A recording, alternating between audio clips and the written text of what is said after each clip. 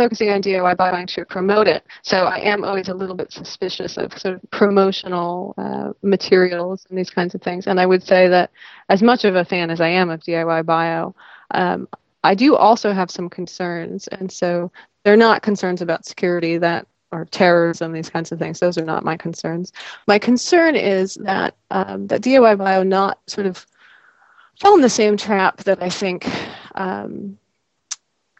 DIY electronics has fallen in, of sort of black boxing things so that people have access in a very high level to technology, which is on the one hand wonderful because it's more accessible, but on the other hand, it really obscures the inner workings of what's going on.